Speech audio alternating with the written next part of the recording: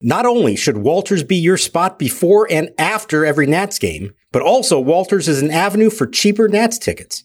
When buying tickets to Nationals Park through the rest of the season, enter promo code WALTERS for 30% off.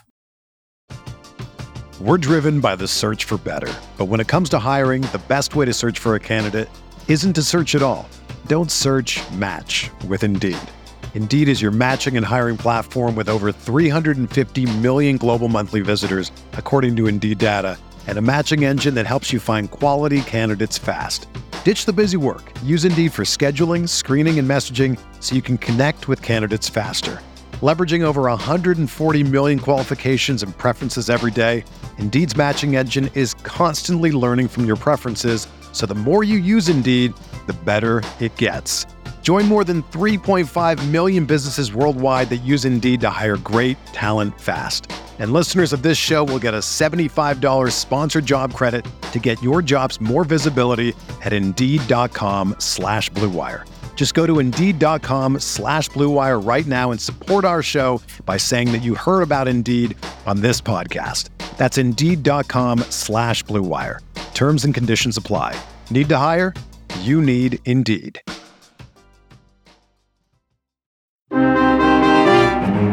Stone Garrett is at third, Jake Alou at second, and Blake Rutherford at first. 2 balls, 2 strikes, nobody out. The kick of the pitch. Swung on, line drive, right field. Butler coming on, can't get there. Drops in for a hit. Garrett down the line, he scores. It'll be station to station. The runners had to freeze, making sure it drops in. And on at first with a game-tying pinch hit RBI single is Lane Thomas. Ruiz leading off. First pitch hit to deep right field. This is way back. This ball is going. Goodbye! Bang! Zoom goes Keibert Ruiz on the first pitch from Lucas Erceg with his 14th home run of the year. An absolute rocket into the Nationals bullpen, and a Curly W's in the books.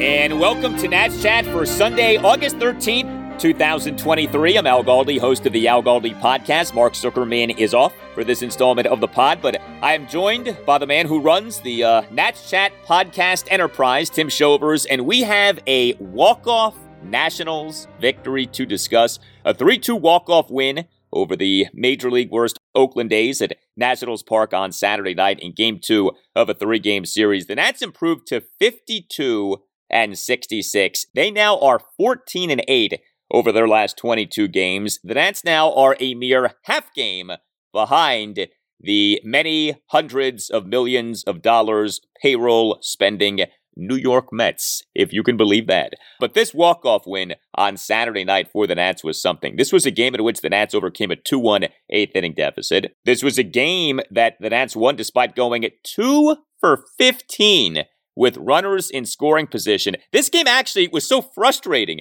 from a Nats standpoint, given all of the squandered opportunities. But then Keibert Ruiz in the bottom of the ninth, a leadoff, first pitch, walk-off homer to right field for a 3-2 Nats win. All of these fails with runners in scoring position, and then on the first pitch of an inning, the Nats end the game.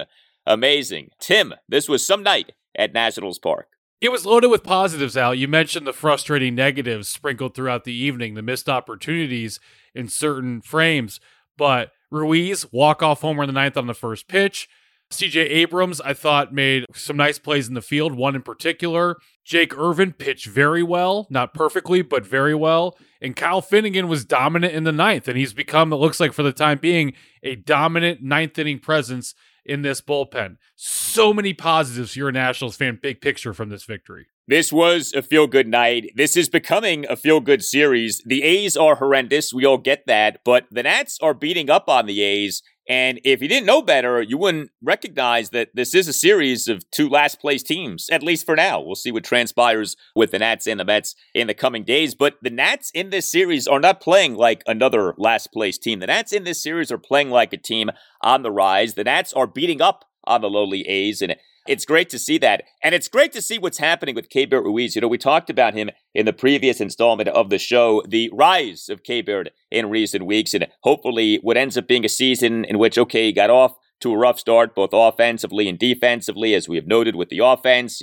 good process, bad results. Well, lately, he has been getting the results. He, on Saturday night, was the Nats' number 3 batter due to Lane Thomas not starting the game, although he did pinch hit in the game. More on that coming up in a bit. But K-Bear, 1 for 5, but the one was the walk-off homer. 1-run ninth, leadoff, first pitch, walk-off homer to right field for a 3-2 Nats win. Here are your K-Bear Ruiz slash-line numbers now for this month of August. A batting average of .333, an on-base percentage of .450, a slugging percentage of .576. He has gone from really not doing much offensively in terms of the results to being an offensive force this month.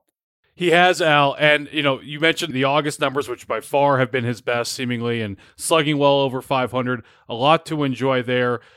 I was looking at, 2 catchers in particular. I looked at their offensive stats today just to get a comparison for K-Bear Ruiz, because when I was growing up, no one cared about OPS, or it was rarely mentioned. So I looked up Mike Piazza's OPS for his career. It's pretty staggering. Plenty of seasons well above 900 and even 1,000. His career OPS is in the 900s. You can see why he made it to Cooperstown. Let's go to JT Realmuto, who now at the Phillies is offhand considered the best hitting catcher in all of baseball. And I'm looking at his OPS totals here. I'm seeing an 824 as the highest, which is good, and an 840 as well, So a bunch of ones where he's been above 820 and some where he's been in the 770s and 780s. My point is that it wouldn't be that big of a leap for K-Bear Ruiz to turn the corner and become a big bat among catchers in Major League Baseball. And as the team is getting better in August, K-Bear Ruiz is mirroring that production, and I'm very excited about it.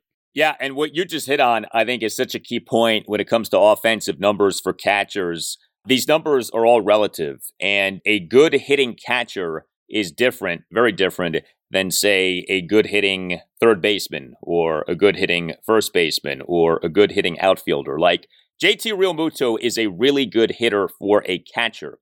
But if you look at Realmuto's numbers versus other star hitters at other positions, look, Realmuto is still good, but he's not this elite player the way he is an elite catcher. Catcher just is not the offensive position that it has been previously. And, we've talked about this, but the days of the Mike Piazzas and the Johnny Benches and the Yogi Berras, these big time hitting catchers, I don't want to say that they're completely done, because, you do get guys who can hit like Realmuto, like Adley Rutschman, but, fewer and fewer catchers are really good hitters. And part of that is, if you are a really good hitting catcher, you stop being a catcher. They move you away from being catcher, because we know that catcher can ruin you. See Buster Posey, see Joe Mauer in terms of how catcher just can ravage your body and lead to a premature end to your career. So Bryce Harper would be the ultimate example of that, right? He was a catcher, and the Nats got him the heck out of that position and made sure that that's not where he was at. But yeah, I think you're right. I mean, K-Bear Ruiz has the potential to be Realmuto-esque, not in terms of the speed, but in terms of the offensive production when it comes to something like, an 800-plus OPS. Isn't there yet, but what he's doing this month does make you think about what could be with K-Bear Ruiz. So great job by him to connect on that homer. Boy, you didn't know where this game was going, right? I mean, neither team was hitting much. You thought you could be in for a lengthy marathon affair. One pitch in the bottom of the ninth, and the game ended. So great stuff from K-Bear Ruiz. Well, I mentioned Lane Thomas. So this was interesting on Saturday night. So Lane Thomas was a late scratch from the lineup. If you are a hardcore Nats fan, and I know that most of you listening are, Lane Thomas rarely misses games this season. He has been one of the Nats' real Iron Men this year. But Lane Thomas in the 8-2 win on Friday night in the Nats' 3-run seventh took a leadoff hit by pitch in the area of his right wrist. He was going to start this game, ended up not starting the game. He was a late scratch, but he did come off the bench in a big spot, and he delivered a 1-run 8th inning. That could have been a much bigger inning, but it was a 1-run 8th inning.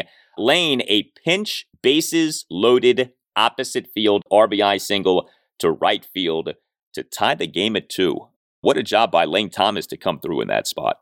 Yeah, Lane Thomas, you know what he acted like tonight? He acted like a team's best player. He wasn't able to go. He came in for one at bat, basically. I know he stayed in the ninth. In one swing of bat, he ties the game, in a game in which the Nats constantly were coming up just short, and you thought the 8th inning might be the same thing again, which would have put Davey in a very interesting predicament as to who to throw out there in the 9th if they're behind. I don't know if he still would have thrown Finnegan or not. But yeah, I like that Lane Thomas, clearly he hates missing games and took advantage of that opportunity. Normally, he would take a day off every 2 or 3 weeks, and we get accustomed to that happening in the 8th inning. But it seems so odd because you said he's basically been like Ripken this year. He has been, and I mean, think about it like this. The Nats now have played 118 games this season. Lane Thomas has played in 117 games. He has not played in one game the entire year. So that really says something about his durability and obviously his production, right? Because Davey Martinez has made it a point to have him in the lineup. I got a kick out of it too, because we've joked about how when a guy doesn't play due to an injury that doesn't have him on an injured list, you always hear from the manager, well, he's available to pinch hit. And then the guy never actually ends up pinch hitting. Now, you didn't get that with this day because the scratch of Lane Thomas came after Davey Martinez's pregame session with reporters. But lo and behold, Lane Thomas did pinch hit, and he delivered. And boy, did the Nats need that. I mean, again, you're watching this game. If you were at the game, you were begging for someone to come through in a big spot, and it ended up being a guy who wasn't even supposed to play in the game in Lane Thomas. I mean, it was rough with what we saw with some key Nats bats in this game from a standpoint of hitting with runners in scoring position. C.J. Abrams on Saturday night, 0 for 4 with a hit by pitch. The 0 for 4 all came with runners in scoring position. Joey Meneses, who has made a living this season doing well with runners in scoring position, he on Saturday night as an starting DH and number 2 batter, as it was Meneses who took that usual Lane Thomas number 2 spot in the lineup. Meneses 0 for 5, including 0 for 4 with runners in scoring position. It's funny, man. You had the likes of Jake Alou and Blake Rutherford getting hits in this game. Alou not so surprising, but Rutherford was. And you had Abrams and Meneses actually not coming through for the Nats in multiple big spots in this game. Yes, congrats to Blake Rutherford. He's off to Schneid. He got his first big league hit. And Jake Alou coming through. I'm sure you love that, Al. A bunt single right there. Your favorite play. Yeah, no, other guys stepping up there. This is just a weird thing. Jake Alou does not look like someone that should be hitting left-handed. I have no statistical evidence to this. He just looks like a guy that should be hitting right-handed. He looks funny to me when he's standing up there. But I was really happy for Blake, as I talked about last night. I would hate if he sort of had the stretch where he just never got going and then he missed his one chance. So that's over with. He got his hit. Good for him. And one thing, Al, that I really want to give the fans some credit for, some DC fans who, catch flack all the time, immediate standing ovation and applause from the fans in attendance on Saturday night. This is not some huge prospect, right? This is not James Wood or Dylan Cruz, but for the fans in attendance for a last place team momentarily in mid-August against another last place team to sort of have the baseball IQ for that, for a guy like that was called up about a week ago. Good on you, Nats fans. Well, it felt good to see him do well. You don't like to see anyone struggle, and this was becoming a bit uncomfortable with what had happened with Blake Rutherford. He, coming into this game on Saturday night, had been 0 for 16 with 5 strikeouts and no walks since it had selected his contract from AAA Rochester on August 4th. He was not playing in every game, but he was playing a decent amount. And when he was playing, he would get yanked from games mid-game because he wasn't hitting and Davey Martinez wanted to ignite some offense. It's just so funny how this stuff can go because, again, 0 for 16 coming into the game. He ends up going 2 for 3 with 2 singles and a walk. He gets the first hit, and then he gets another hit, and then he draws a walk. And it was like, oh, wow. All of a sudden, the faucet has been turned on. A Rutherford in the Nats 1-run second, a 1-out opposite field single through the left side of the infield on a 1-2 pitch for what was actually his first major league hit period, never mind with the Nats. Then Rutherford in the bottom of the 6th, a 1-out single to center field on another 1-2 pitch. And then Rutherford in that Nats 1-run 8th, a key plate appearance, an 8-pitch walk to load the bases with no outs. So some really good plate appearances by Blake Rutherford on Saturday night as the Nats starting left fielder and number 8 batter. We've talked about this guy. Age 26 season, was taken by the New York Yankees with the number 18 overall pick in the 2016 draft. This guy was the number 18 pick in an MLB draft. The Nats signed him to a minor league contract as a free agent this past January. He hit really well for AA Harrisburg and AAA Rochester this season. Obviously, had struggled at the major league level, but came through on Saturday night. And, you hit on Jake Alou, another game in which this guy gets on base, has a hit or more than a hit. In this case, more than a hit. He went 2 for 3 with 2 singles and a hit by pitch as an starting second baseman and number 7 batter. He, in the bottom of the 6th, had a 1-out single to center field despite having been down at 1.02. And he, in that 1-run 8th, what you talked about, the bunt single to the left side of the infield toward the shortstop position. But speaking of infield hits in this game, if you watched this game, or if you were lucky enough to be at this game, you saw maybe the single greatest infield single in Nationals history, and it came from Ildemaro Vargas. Who says he should not be the every game third baseman right now? As Vargas awaits the right-hander into the wind of the 0-2, swung on, hit back up the middle, good play by Medina, flags it, reaching to his left on one hop, then took his time, doesn't make a flip to the bag, and Vargas beats him to the bag. Unbelievable! Ildemaro on Saturday night as the Nats starting third baseman and number 5 batter, 1 for 4. The 1 was this 5-star infield single. Vargas in the Nats 1-run second, a leadoff infield single. That was one of the best infield singles that you'll ever see. First of all, the infield single came on an 0-2 pitch, so you start with that. But best of all, Vargas on the infield single out-hustled the A starting pitcher, Luis Medina, to first base. Medina caught a hot shot that was right at him. Actually made a pretty nice play to get the ball. But he then totally lollygagged his way to first base while also not throwing the ball to the A's first baseman, Tyler Soderstrom. I don't know what Medina was thinking. He probably wasn't thinking. And so what ended up happening was this great visual of Luis Medina so casually making his way to first base while Vargas is busting it down the first base line. And Vargas, in an excellent display of hustle, beat Medina to the bag. You make a play like that at a comebacker, and then he just never threw the ball to the first baseman, Soderstrom, waiting for it. That was spectacular, what Ildemaro Vargas did right there. You're right, Al. Medina, he wasn't thinking. I think he was just totally confused and just kind of lost focus of where he was. He had the ball and forgot he got I don't know what was going on there. Obviously, he had double or triple logic going on in his head. I don't know if you noticed this. When Vargas beat it out at first base, Eric Young Jr., the first base coach, went nuts. And what was funny about that, it was a big night for EY Jr. He had that play. He was celebrating with Blake Rutherford on his first hit. And then also, he was all jazzed up with Jake Alou after that bunt single. So it was just kind of one of those nights where the first base coach kept popping on your screen, but in a good way. Usually it's because maybe a bad send or something like that, but that wasn't the case for EY tonight. Yeah, this was a fun game in a lot of ways. Frustrating at times, yes, but also fun. Some really fun moments as you just outlined. And, what happened with Luis Medina there, I think is so emblematic of the A's. I mean, again, worst team in the majors, really historically bad if you look at the record, the run differential, etc. And that's the kind of play that gets made by a losing team. I mean, that was a loser play. And I'm not calling Luis Medina a loser, okay? I mean, he could end up having a great career, but that play is really bad, okay? There are so many things wrong with what happened on that play, and that's the kind of play that happens when you're facing a bad team. But props to Vargas for capitalizing on that. And, I love the message that sends of you always hustle because you never know. You don't know what could happen on the play. You don't know what the opposing team could be thinking. You don't know if someone's going to have like a brain freeze the way that Luis Medina did on that play. Like you always hustle. Vargas did,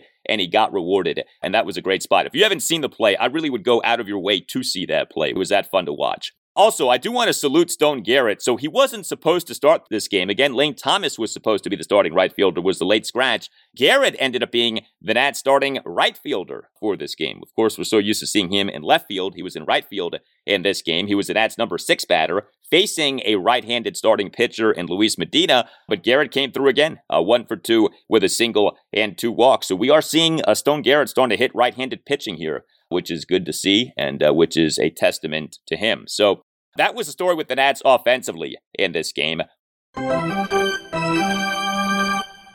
Hey, are you a law firm partner stuck on an underperforming team while the rest of the competitors are spending big and winning big? Well, Unlike Mackenzie Gore and Keeper Ruiz, you have options. You don't have to stay on your 60-win team. Nats Chat sponsor Mason Kalfis and his team specialize in placing partners and associates at medium-sized and large law firms in Washington, D.C. and across the country. Mason Kalfis has recruiters in 6 states and has placed lawyers in more than half of the 100 largest law firms in the United States. While you may be reading doom and gloom from the legal press, many practices are red hot. Antitrust, IP litigation, white-collar litigation, finance and direct lending, and healthcare. Because you are not under a CBA or team control for 6 years. In fact, staying at a firm too long is often a recipe for being underpaid. Explore your options today with Mason Kalfis. Call Mason today at 202-486-3535. That number again, 202-486-3535. If you too are on the lookout for some cheaper tickets to the Morgan Wallen Show at FedEx Field in early September, then I suggest you check out the Game Time app. Game Time is the fast and easy way to buy tickets for all the sports and other shows near you. It is the fastest growing ticketing app in the USA for a reason. Get images of your seat before you buy, so that way you know exactly what to expect when you show up. Grab the tickets without the stress with Game Time. Here's what to do. Download the Game Time app, create an account, and use code NATSCHAT for $20 off your first purchase. Terms apply. Again, create an account and redeem code NATSCHAT, that's spelled NATSCHAT, for $20 off. Download Game Time today. Last minute tickets, lowest price, guaranteed. Hey guys, I want to tell you about Factor. We on the Nats Chat podcast talk all the time about who is and will be a factor for the Nats. Well, the factor that I want to tell you about is as good as any top-notch prospect. Factor is America's #1 ready-to-eat meal kit, and it can help you fuel up fast with flavorful and nutritious ready-to-eat meals delivered straight to your door. You'll save time, eat well, and stay on track reaching your goals. With Factor, you skip the extra trip to the grocery store and the chopping and the prepping and the cleaning up too, while still getting the flavor and nutritional quality that you need. Factor's fresh, never frozen meals are ready in just 2 minutes, so all that you have to do is heat up and enjoy. Treat yourself to 34-plus weekly restaurant-quality options like bruschetta shrimp risotto, green goddess chicken, and grilled steakhouse filet mignon. Again, ready in just 2 minutes. Go to factormeals.com/NatsChat50 and use the promo code NatsChat50 to get 50% off. That's factormeals.com/NatsChat50 and use that code NatsChat50 to get 50% off. Hey Nats Chat, another game for Dylan Cruz in center field for the Fred Nats on Saturday night against the Lynchburg Hillcats. He went 0 for 4 but did draw a bases-loaded walk in the 6th inning for an RBI on the evening, his 9th RBI since already getting called up to Fredericksburg. He's currently hitting .235 in his brief stay with an OPS at .749. The Fred Nats lost 8-6 to Lynchburg. They'll be back at it on Sunday afternoon. Now back to the show. The left-hander ready. Here it is.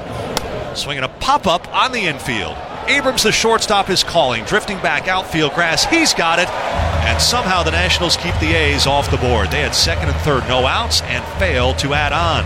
We also did get really good pitching from the Nats in this 3-2 walk-off win over the A's at Nationals Park on Saturday night. And Jake Irvin was the Nats starting pitcher. He had not been great lately. You know, he has been in kind of the same boat as Josiah Gray and Mackenzie Gore lately, you know, to varying extents of just being off. You know, we have seen good, encouraging stuff from all three guys this season, but all three guys lately, as in like the last few weeks, have been kind of up and down, you know, again, some more than others. But Irvin on Saturday night, facing the A's, who are really bad, especially offensively, was good, really good. Irvin, 2 runs in 6 2/3 innings, 6 strikeouts versus no walks, gave up 7 hits, 2 home runs, 2 doubles, and 3 singles. He threw a lot of strikes, 99 pitches, 66 strikes versus 33 balls. A lot to like from Jake Irvin in this game. A lot to like. Allow me to get excited about Jake Irvin in the 2024 rotation while we're here. Looking at his game logs, he has not had a blow-up start since May 14th, and that was his third start against the Mets. And that was coming off a really good start he had at San Francisco. Since then, yeah, there have been some so-so outings where you have 3 or 4 runs given up and multiple walks. But overall, I mean, you look at it, he's giving serviceable, if not good starts every 5th or now, I guess, 6th day while Yohan Adon is up. And I am liking what I see from Jake Irvin.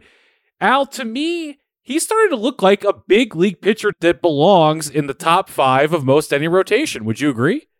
I think there's reason to think that he can be that, yeah. I mean, the overall numbers aren't great, but you can't just judge the guy by his numbers. He is young. He, in theory, is ascending.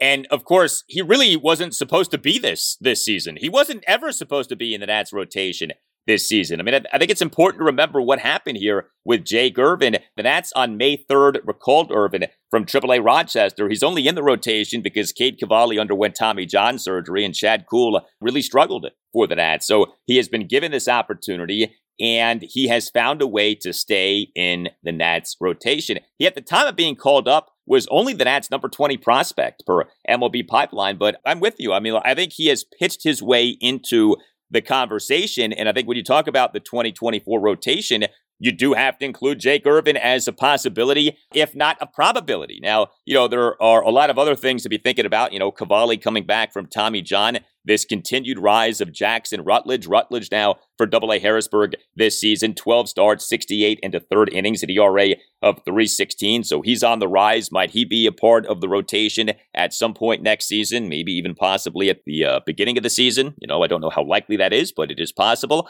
But yeah, Irvin is doing well.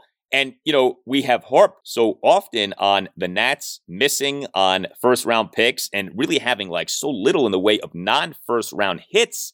If they could get a hit out of Jake Irvin, a guy who, again, was not a highly regarded prospect, a guy who was not a first-round pick. The Nats took Irvin in the 4th round of the 2018 draft out of the University of Oklahoma. That would be a great tale to tell, a great story to tell in terms of, hey, we can take someone who isn't a first-round pick and develop and groom him into being a part of our major league rotation. He is a great story, and he's a great story that's a positive coming off the huge negative, which is Cade Cavalli missing the entire season.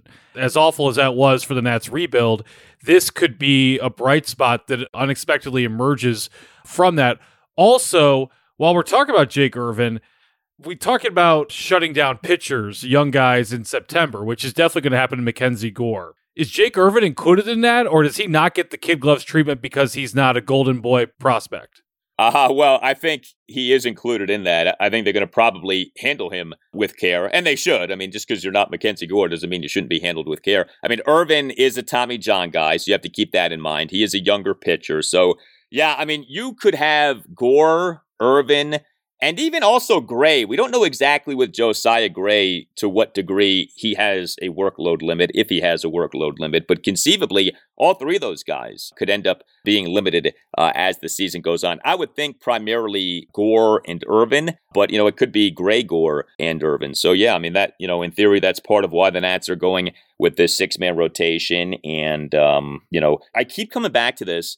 The Nats have had such a good year in terms of in-season starting pitching health. I really can't get over this. I mean, if you follow Major League Baseball, basically every team has to deal with some injury in the season to a starting pitcher. And so often, teams have to deal with much more than just one injury to a starting pitcher during the season. If you're following the Tampa Bay Rays, they have been inundated with starting pitching injury this season. The Nats really haven't. I mean, technically speaking, only Chad Kuhl. And, we all know the deal with that. It was a foot ailment, but he was struggling. And so the Nats sort of parked him on an injured list, and he's not even with the ball club anymore. Now, yes, you do have to say, well, Cade Cavalli needed Tommy John surgery before the season. Yes. And, Steven Strasburg is, I think, an entirely different conversation. But Gray, Gore, Irvin, Corbin, Williams, all staying healthy this season in season, I think is a testament to them. And I also think is a testament to the organization. The Nats as a ball club are doing something right with pitcher health this season. No one shows up to work every fifth day quite like Patrick Corbin. Regardless of the stuff he has, he's always ready to go, him and his left arm. You're right. I mean, knock on all the wood, after the Cavalli thing in the spring, which again, for the rebuild was so bad, after that, yes, they have had great luck. And it is not something to be taken for granted. And I'm sure Davey Martinez is well aware of the fortune that has smiled upon him this year. Yeah, I mean, I don't know what it means for next year because, this could just be like a really good year of in-season injury luck. It's like when an NFL team has a great year of health with its offensive line. What tends to happen is the next year, the offensive line is ravaged by injury. And there wasn't anything that you did necessarily the previous year. It's just you had good injury luck that year. So I don't know how much of this is luck, but, I think you have to be open to the idea that maybe there's something going on here beyond luck. Like maybe there is some good sports science stuff happening. Maybe there is some good training staff stuff happening. The Nats, do take care of their starting pitchers. We have seen that, and it's working so far this year. So I do want to tip the cap to the Nats organization for that. And let us also tip the cap once again to the Nats bullpen, because the bullpen kept the game close to where the Nats could forge this comeback from a 2-1 eighth inning deficit on Saturday night. The resurgence of this Nats bullpen continues. This is probably the single most stunning development with the Nats over these last few weeks. But on Saturday night, 2 Nats relievers combined for 2 1/3 perfect innings. Jose A. Ferrer, 1 1/3 perfect innings. He came into the game in the top of the 7th with runners on second and third, 2 outs, and the Nats down 2-1. And he got pinch hitter Esteuri Ruiz to pop out for the 3rd out, and then Ferrer tossed a perfect top of the 8th. And then, as you mentioned earlier, Kyle Finnegan, a perfect top of the 9th, 2 swinging strikeouts to preserve a 2-all tie. Man, is Finnegan locked in right now. He is generating strikeouts, and the agita that you had if you're a Nats fan not that long ago with Finnegan, that's basically gone now. He really has become a near certainty these days. He's coming into these games. He is looking sharp. He is throwing strikes. He is producing strikeouts. And he's putting up zeros. And he put up another one, a big one, in this win on Saturday night. He looks and feels the part. I know he didn't make the All-Star game, but right now he feels like an All-Star reliever to me. Sometimes, some evenings, he looks even dominant. It does seem like the strikeout rate is going up. So it's something to really be excited about. Now that the Nats are just a half game behind the Mets as we tape this, the beginning of June, if you remember, weekend series against the Phillies, that's when the Nats were, for literally one night, were tied with the Phillies after beating them on a Friday. That's when the bullpen was just about to start falling apart in early June, and then it got worse in July at Wrigley Field. But to be back where we are in mid-August and for the bullpen to be in the state that it's currently in, I know we literally talk about it every single day, but I'm still not over it. Like, where did this come from? Because it just seemed like we were headed towards such disaster. And not only did that disaster stop, but it has gone completely the other way. It has, which does make you wonder if it's going to revert back to the way things were at some point here, right? Like, this is almost too good to be true, how great the bullpen has been. But let it ride and see where it takes you. Maybe this does continue the rest of this season. And here's something to think about. So both Hunter Harvey and Tanner Rainey are on the mend, and they are continuing their comebacks from injury, right? Harvey, right elbow strain, Rainey, Tommy John surgery. And it is feeling like there's a pretty good chance, if not a really good chance, that each guy will be pitching for the Nats at the major league level this season. In Harvey's case, again, in Rainey's case, for the first time this season. But it does not sound like, say, Harvey isn't going to pitch again at the major league level this season. And, it has sounded for a while like Rainey will pitch in the majors this season. It's just a matter of when. But if this bullpen is rolling, and then you add to this bullpen Hunter Harvey, and you add to this bullpen Tanner Rainey. Now, we'll see where those guys are at and their comebacks from injury, and maybe they don't hit the ground running, but then again, maybe they do. What would this bullpen be like here when you have Finnegan going well and Jordan Weems going well? And we have seen some really good stuff from Andres Machado, not every time, but a good bit of the time lately. And Jose A. Ferrer has been doing his thing. Now you add Harvey, and then you add Rainey. Again, you're not in contention this season, I understand that, but things could get fun down the stretch of this season with this Nats team, especially with the bullpen. Allow me to throw some cold water right back in your face here, Al. Because of the shutdown that we talked about, if they're shutting down Gore and then you throw in Irvin and Gray, I don't know how many guys here, it's just going to be hard to fill innings in the final few weeks of the season. which would make Harvey and Rainey's return even more clutch so they could help eat up some innings there. And by the way, just a little housekeeping here regarding Hunter and Rainey, because Davey Martinez gave an update on them Friday afternoon before the series began. They each threw 20-plus pitches in a sim game at Nationals Park. According to Davey, both look good. Harvey's going to throw again on Sunday, and then Rainey, it sounded like either Sunday or Monday. I wasn't quite sure. But so it looks like they're going to have the next step of that, and we might not be that far away from them doing a rehab assignment in one of the minor league affiliates. Yeah, so we'll see. I mean, you can't just assume they're going to come back and be great. And of course, by the time they get back to the majors, it could be that some of these aforementioned Nats relievers who are currently pitching for the team at the major league level are no longer going well. But then again, maybe they are still going well. And maybe this Nats bullpen, which was so bad for so much of this season, actually ends up being a real strength down the stretch. We shall see. The Nats will go for a 3-game sweep of the lowly A's Sunday afternoon, 1:35. It will be Trevor Williams getting the start. So we have spent a good bit of time on the podcast these last few days talking about the A's ownership situation, the relocation situation with the A's seemingly on the verge of moving to Las Vegas, all of the really, near hatred, I guess you would say, that A's fans have right now for the managing partner of the A's, John Fisher. By the way, we on Saturday night had another sell the team chant from both A's and Nats fans directed at John Fisher, this in the top of the fifth. But, you've talked to a lot of people about this, and I know that you had something that you wanted to say about the A's situation. Yeah, so I wanted to give Oakland fans a platform here since they came to town here, and they've become a part of this series, the top of the fifth inning. Like, if you are paying attention, you are making sure to see that first batter and then to sell the team chant. I love the spirit. I love when baseball fans, try and do everything they can, and I respect a good fight against the man just like the next guy.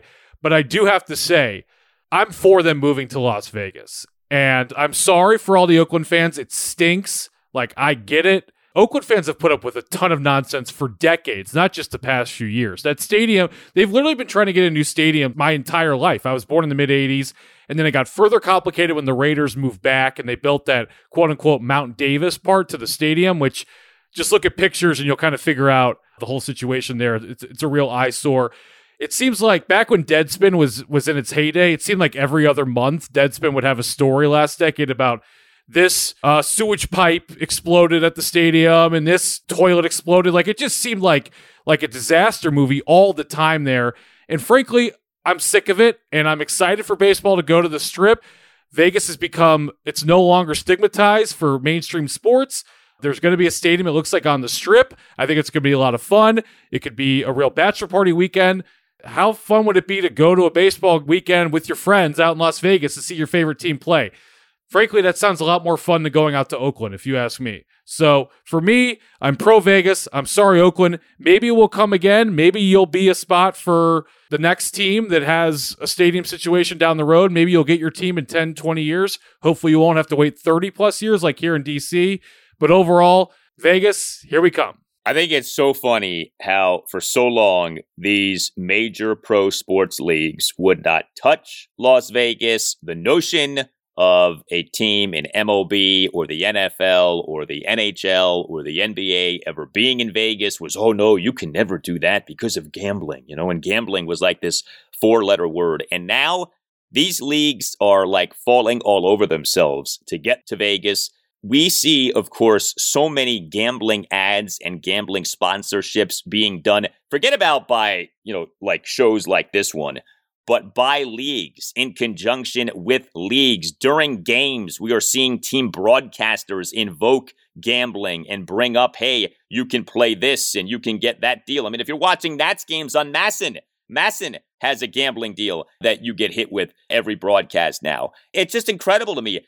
These pro leagues were so slow to get on the gambling train and were so resistant to get on the train. And they always tried to play this morality card of, oh, well, gambling's not right. You can't do that. And now they can't wait to take in all of the gambling money that's out there. It cracks me up. Like, this was never about morality and what's right. Like, this was about these leagues not recognizing the amount of money that's out there in sports gambling to be had and to be made. And so they're now swimming in that pool. And it does look like MLB will become the third major pro sports league, NFL, NHL, and MLB, to have a pro team in Vegas. We shall see. Hit us up on Twitter at @Nats_chat. You can email the show to natschatpodcast@gmail.com, including if you would like to sponsor the program. We'd love to have you on board. Email Tim at natschatpodcast@gmail.com. Get yourself a Nats Chat Podcast t-shirt.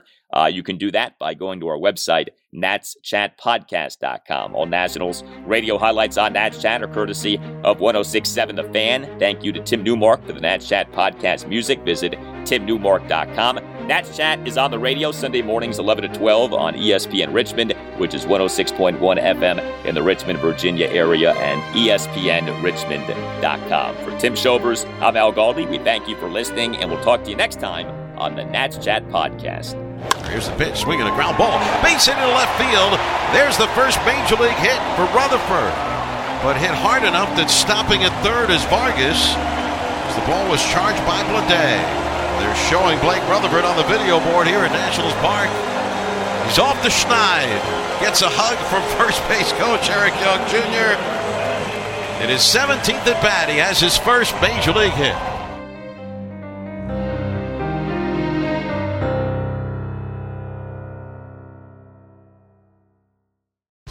Whether you're a world-class athlete or a podcaster like me, we all understand the importance of mental and physical well-being and proper recovery for top-notch performance. That's why I'm excited that Unified Healing is sponsoring this podcast. Unified Healing is a new and super innovative global network of wellness centers powered by Energy Enhancement System, or EE System. If you haven't heard of the EE System, you'll want to listen up. This technology promotes wellness, deep relaxation, purification, and rejuvenation.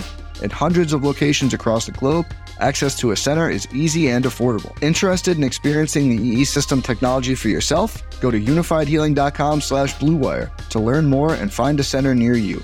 That's unifydhealing.com/bluewire. No material or testimonials on the Unified Healing website are intended to be viewed as medical advice or a substitute for professional medical advice, diagnosis, or treatment. Always seek the advice of your physician or other qualified healthcare provider with any questions you may have regarding a medical condition or treatment and before undertaking a new healthcare regimen, including EE System.